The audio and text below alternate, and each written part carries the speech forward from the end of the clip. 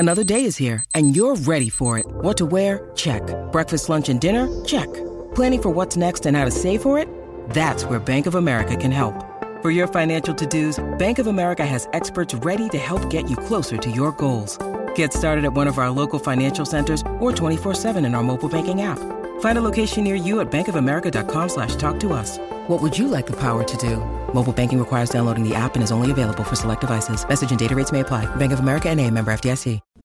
When you need mealtime inspiration, it's worth shopping Kroger, where you'll find over 30,000 mouth-watering choices that excite your inner foodie. And no matter what tasty choice you make, you'll enjoy our everyday low prices, plus extra ways to save, like digital coupons worth over $600 each week. You can also save up to $1 off per gallon at the pump with fuel points. More savings and more inspiring flavors make shopping Kroger worth it every time. Kroger, fresh for everyone. Fuel restrictions apply.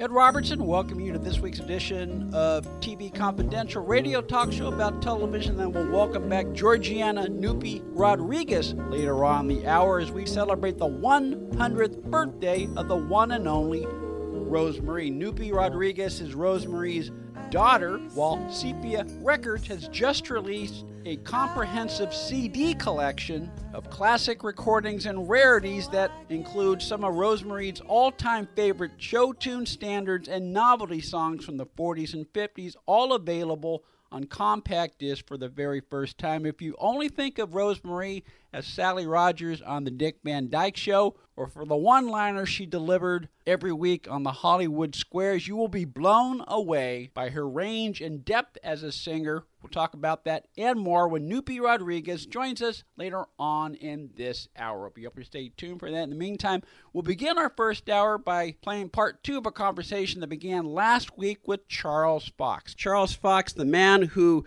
created many of the songs that are part of the music soundtrack of our lives, certainly many of the great theme songs that are part of the television soundtrack of our lives, Happy Days, Laverne Shirley, Love Boat, Love American Style. Charles Fox, also the subject of Killing Me Softly with his songs, a documentary that not only chronicles Charles's career, but is really at its heart a celebration of music itself, and particularly the ability of live music to connect people and bridge cultures. If all goes well, Killing Me Softly with his songs will be released to the public later in 2023. To keep an eye on that, for more news and information, killingmesoftly.com or charlesfoxmusic.com. Also, in addition to the documentary coming out, in addition to the benefit concerts you'll be giving in New York later in this year, you are also scheduled, Charles, to receive a star on the Hollywood Walk of Fame. First of all, congratulations. Thank you. Thank you very much. And this is a stupid question, but considering you contribute to television, movies, and music, what will the symbol be on your star? Will it be one or the other? Will it be all three? Well, you know something? The question you just asked me, I just learned was a choice. I didn't even know that before. I think music. Okay. Because I didn't realize there was a symbol. Someone told me that just the other day. I mean, I've spent my life doing all of those things, all the above. But I think music kind of encompasses movies and television as well, and record. So I think music, or recording, I think is what they call it. Yes. Yeah. Very excited. Very, very excited. You touched on the joy to perform your music, to conduct your music before live audiences. How does it feel to have brought and to continue to bring so much joy to millions of people every day because of your contributions to music? So obviously, it's an extraordinary and a glorious feeling. I'm not consumed with that. I go on to what am I doing tomorrow? I can't get myself filled up with. I hear you. How lucky I am that people listen to my music and it's, but my interest is what I have yet to write, what I have yet to do. I would just tell you right now, in September, in San Francisco is going to be a premiere of a new ballet based on my Cuban jazz music with the Spewin Ballet, a wonderful company. Michael Spewin was my collaborator from the time that he was a great choreographer. He passed away, but he was the head of the San Francisco Ballet and commissioned me to write my first ballet many years ago called Song for Dead Warriors. And then we did a ballet together called Zorro. It was an hour-long ballet, which is a classical ballet. Mm-hmm. I recorded it with the Czech Philharmonic in the Czech Republic. And that's being brought back now. It's going to be at the end of February that Zorro is going to be performed again for a week with the Student Ballet. And it's September. It's 3 different locations, including San Francisco. My new ballet. I don't even know if it has to name it. Choreographers get to name it. Anyway, so I'm looking forward to the future and what I have yet to do and what I have yet to write. And I will tell you though that I'm very particularly excited. The Library of Congress is going to keep all of my work, and I've had some young students from UCLA archiving my music, 100 film scores and many television scores from my classical work.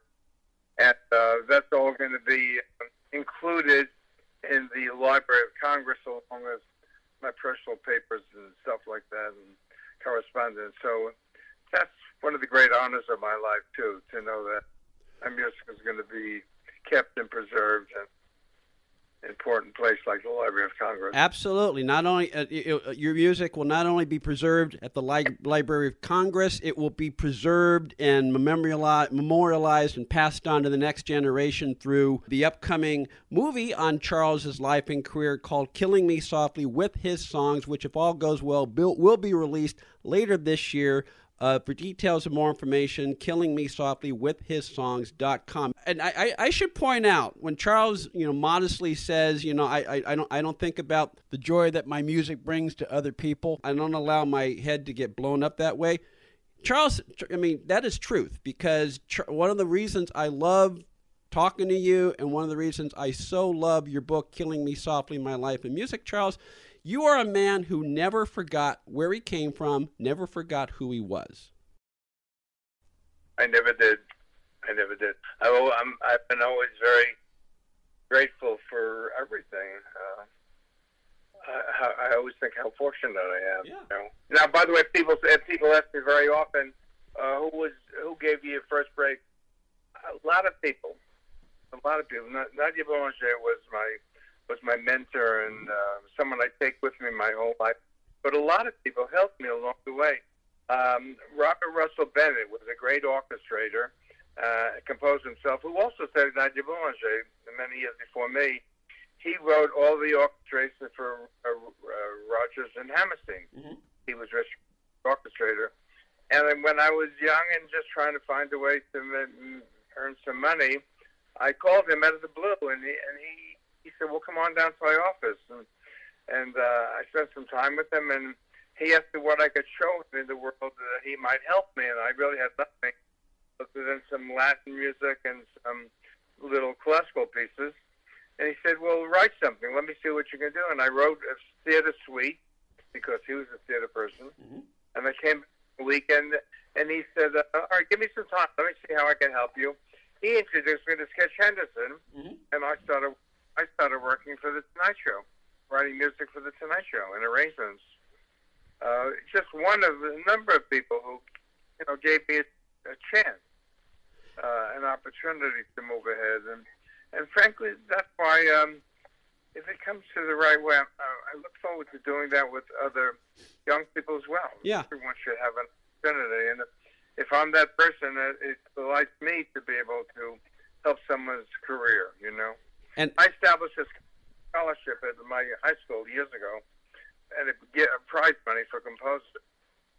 And sometimes I see the list of composers who got started on that little scholarship that I did. And I think, wow, how fortunate am I was able to help someone start the career, you know? Absolutely.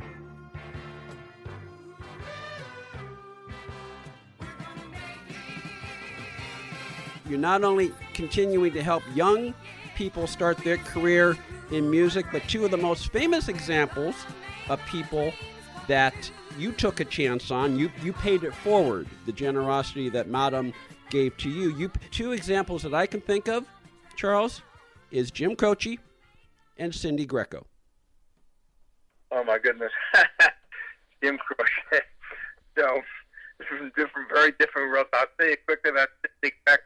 I'll say more about Jim Croce. Okay. I was at Magic Mountain with my kids one day. You know, it was an amusement ride, and I heard this wonderful voice coming from someplace. It was a live band, and I went over, and there was Cyndi Grecco with her band performing. And I was just about to go into the studio to record a new song for the theme song for Laverne and Shirley. I just wrote it, and I went up there and I said, hi, I introduced myself. I said, I think you might be great to sing this new song. And she did, and we had a hit record, and her voice on the air was just, she had a whole career based on that. So it was good for her, it was good for me. It worked two ways.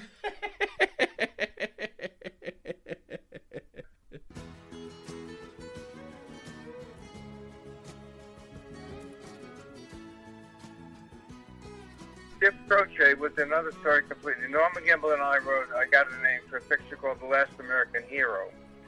And we needed a singer to sing it. This picture is coming out soon, and I was under a little pressure from 20th Century Fox to get a record made so they could release the picture. And Norman and I thought there was this new singer, a young singer, coming up on the charts with a song called Operator. And we liked the sound of his voice, and we thought his voice matched not only our song but the character in the film. And I called Jim Croce and said, I have this song, I'd like you to hear it. And he heard the song over the phone. And over the phone, he said, I'd like to sing that song. So I hadn't even met him yet. I bought his record. I listened to his singing of his songs and the range of his voice. And I made an orchestration of our song. And I went to the studio at 20th Century Fox Films and with a big orchestra, strings and everything. And I made a track, and I brought it to New York to overdub Jim. And when I did, I met him for the first time. He said, would you play the song again after we first met at the producer's office? So I played the song, and he said, you know, I knew I'd have to sing the song because I knew it would make me feel closer to my father, who died at a young age before fulfilling his own dreams. And tragically, you know, that happened to Jim. Yeah. Jim actually died in a plane crash the day this song was released. Wow. Him singing.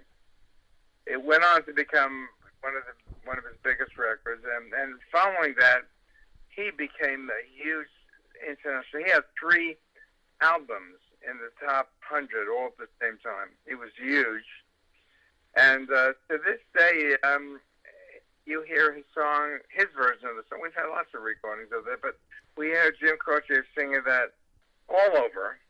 It's been on in many movies. Used Django, among others. They used it very predominantly. So for the film, we asked Danny Gold, called AJ Croce, his son, who's a wonderful artist and a songwriter and a singer and a pianist and a guitar, and asked him if he would be part of this documentary of my life. Talked about his father. So he came to my house, and we spoke about his father. It's all part of the film. And then he sang I Got a Name, playing the guitar, and I played the piano. And so AJ and I became friends, and he came back here one day. We wrote a new song together. And actually, he's appearing at the Troubadour in Los Angeles, a famous spot going back to Elton John. So many people, Carole King and people who sang there, as well as Jim Croce.